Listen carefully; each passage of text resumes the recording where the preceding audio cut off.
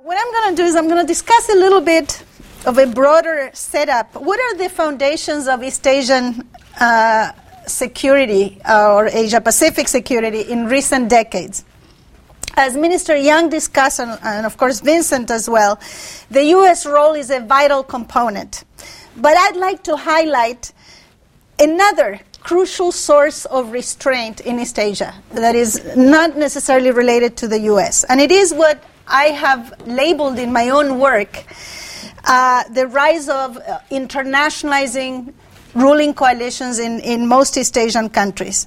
East Asia, the standard model in East Asia seeks economic growth via engagement with the global economy, and Taiwan was a pioneer in the internationalization of its economy. I have this chapter in a book entitled Nuclear Logics that really allowed me to explore that trajectory of Taiwan in depth. Now, the dominant incentives of leaders that advance internationalizing strategies or grand strategies have been, first, granting primacy to macroeconomic stability and predictability, which are beneficial to foreign investment. Second, promoting economic and security institutions of the open regionalism kind to buttress the expansion of intra- and extra-regional trade and investment. And of course, TPP fits very nicely into that. Third, maintaining a stable regional environment unhindered by expansive military budgets, which increase deficits and costs of capital, deplete foreign exchange, thwart foreign investment, and so on and so forth. We all know the consequences of military expenditures, excessive military expenditures. During the 1980s and 90s, military expenditures lagged after economic growth and did not undermine macroeconomic and regional stability as much as I would say is the case today, and I'll get to that in a second. The fourth component of this sort of grand strategy shared by most countries in the region is that all the incentives that I just mentioned compel them to tame border disagreements, maritime disputes, history disputes, and so on. So that relations between China and Taiwan, China and Japan, China and Vietnam, South Korea, ASEAN, all of those were never built on harmony to this day, but on the recognition that all must adjust policies and restrain unilateralism. Now, fast forward. We don't have the technology here, but imagine we're fast forwarding to the recent past, let's say circa 2010. And what are the threats to this internationalizing model? Well, I believe internationalizers are still in the driving seat, sort of. But they are intermittently challenged by what I call inward-looking forces at home and abroad. So their incentives, all these incentives I just mentioned, have become distorted, disfigured, and sometimes dismembered. For instance, number one, more aggressive vigilance over territorial disputes by most East Asian states, and overlapping so-called air defense identification zones. Those compete with the restraint that I mentioned earlier and the mature diplomacy that used to be the case. Claims over islands and, frankly, rocks have led, to rockier foundations for cooperation, hardened alliances, and so on and so forth. Number two, more aggressive nationalism competes with more productive forms of nationalist competition, like Stan's, cultural competition, education. Those are scientific competitions. Those are more productive forms of expressing sort of national prowess, in my view. Negative views of neighbors have replaced more favorable ones, according to credible polls, and I'll get to that in a second. Number three, more unilateralism and exclusionary regional institutions compete with agreed codes of conduct on the South China Sea, agreed several years ago, and with economic, with the concept of open regionalism in trade agreements that were mentioned by Saori. Number 4, vigorous military modernization in China, Japan, and elsewhere has acquired more offensive overtones and competes with economic, environmental, and other needs. Military expenditures lagged after GDP, meaning GDP was growing faster than military expenditures for decades. But China's growth in military expenditures has now surpassed GDP growth in 2006, 2009, and 2012, according to the Asian Development Bank. A pretty good source, I would say. These things are disputed, of course, but this is a good source. Now, this is, when I say they now have surpassed GDP growth, at least in those 3 years, one has to remember that this is a very large GDP, a very large gross domestic product. So military expenditures are huge even when they lag after GDP. Something to remember. Now, these changes in the region reflect a two-pronged pincer movement. Military people familiar with military expressions would recognize it's a pincer movement. One comes from domestic pressures from these inward-looking constituencies, the anti-internationalizing constituencies that are threatened by internationalizing models.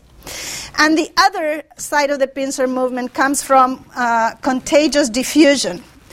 One country's nationalism, this does come from the from the diffusionary dimension of the presidential address. One country's nationalism strengthens nationalism in neighboring countries in spiral fashion. And these dynamics are what we in the lingo of the profession call collectively stable. And by that we mean that it's harder to get out of them and restore the preceding equilibrium, in this case the internationalizing equilibrium that was in place before. Competing nationalisms and militarization feed on each other's existence. They induce escalation and undermine internationalizers everywhere.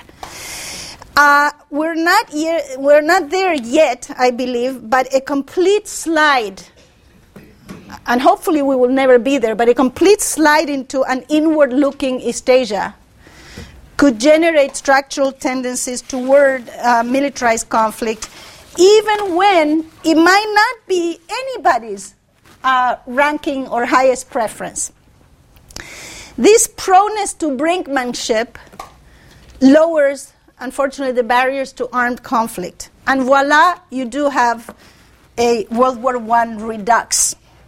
Now, I do not believe, and let me please repeat this, I do not believe that this scenario is very likely. And and you, of course, see a lot of talk in the media, or some talk in the media about 1914 and 2014.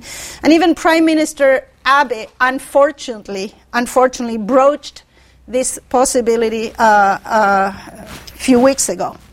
A very unfortunate kind of reference. In China, once upon a time, there was a charm offensive. On the ashes of earlier autarkic models, Deng Xiaoping and his successors unleashed this internationalizing strategy that I try to describe, leading to really impressive achievements. You know, people mention 600 million out of poverty and so on and so forth. An internationalizing grand strategy required a peaceful rise, a new matrix of regional relations. A charm offensive, as I said, that enabled better relations with neighbors and a new openness to multilateral cooperation and regional institutions of the kind we were discussing before. From the perspective of the internationalizing leadership in China, regional tensions and instability were anathema to efforts to lure foreign investment, natural resources, and really, frankly, broad international acceptability. Economic growth, domestic political stability, and stable regional environment were synergistic, paving the road to what I understand is the concept of a well-off society. Xiaokang Shehui, I'm sorry, I'm not a Chinese speaker, but yeah. These grand strategies serve China well as its neighbors. But again, fast forward to the recent past, and this charm offensive is in some difficulty. A variety of polls show rising concern among neighbors, with negative views increasing even in South Korea. And I'm not mentioning Japan specifically, I mentioned South Korea, which a few years back, had a very different attitude to the rise of China. But now we see increasing negative views, at some point from 58 to 70%, Australia, and so on and so forth. A full 94% of South Koreans believe that the U.S. would be the greatest force for peace in 10 years, but only 6% felt that China could play that role. So public opinion, I want to make sure to share this with you. Public opinion polls are very volatile, and polls are not always that reliable, but I think they are tapping into something important here. So I'm going to be concluding very soon. The question is, are these internationalizing models in East Asia extinct? Not really. Not anywhere close to that.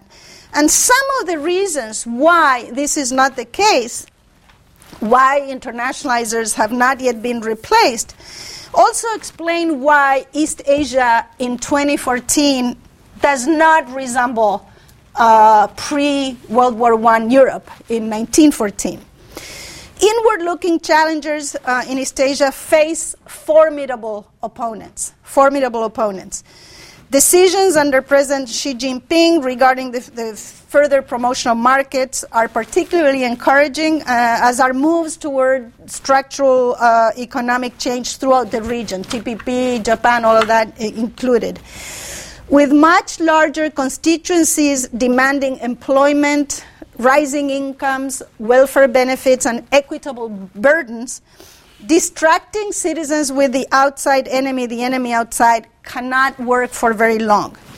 So internationalizing strategies across East Asian states have not yet been wrecked, but leaders across the region must coordinate a lot better against internal and external enemies of that strategy. The latter, of course, includes North Korea, a rabid anachronism in the region.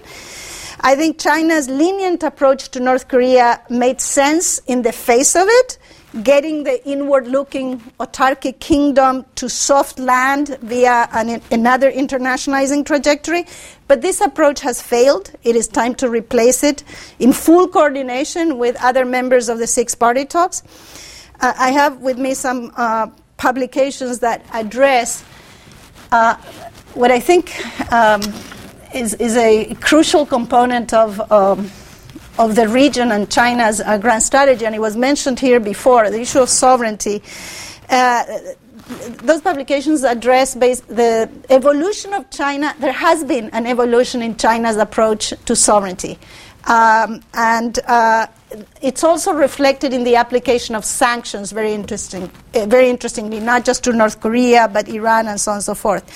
And I trace those changes in China's approach, the differences from Mao to today, to those requirements of an internationalizing strategy. And it is one dimension of China joining sort of the stakeholder kind of expectation that China joins not just the global economy, but also its institutions.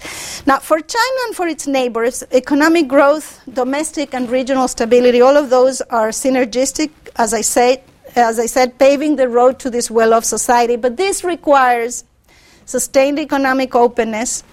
TPP would be a good way to do it. Inclusive rather than exclusionary institutions. Shared codes of conduct on air defense identification zones, not just imposed ones. incident at sea arrangements of the kind, the fisheries agreement that Andrew Young discussed, joint initiatives on past and present human rights violations, and much more, much more. The U.S. can play a constructive role in all of these efforts, of course. Above all, I want to say that nationalism, I want to leave you with this theme, nationalism is an infectious disease and should be so treated. Nationalism does not bolster legitimacy. It entraps leaders. This is one lesson actually from World War I. It entraps leaders, leading them to their own demise, as both Japan and Germany learned in the 20th century. I'll stop there, but if anybody's interested in some background work I've done on these topics, they're there, and thank you again.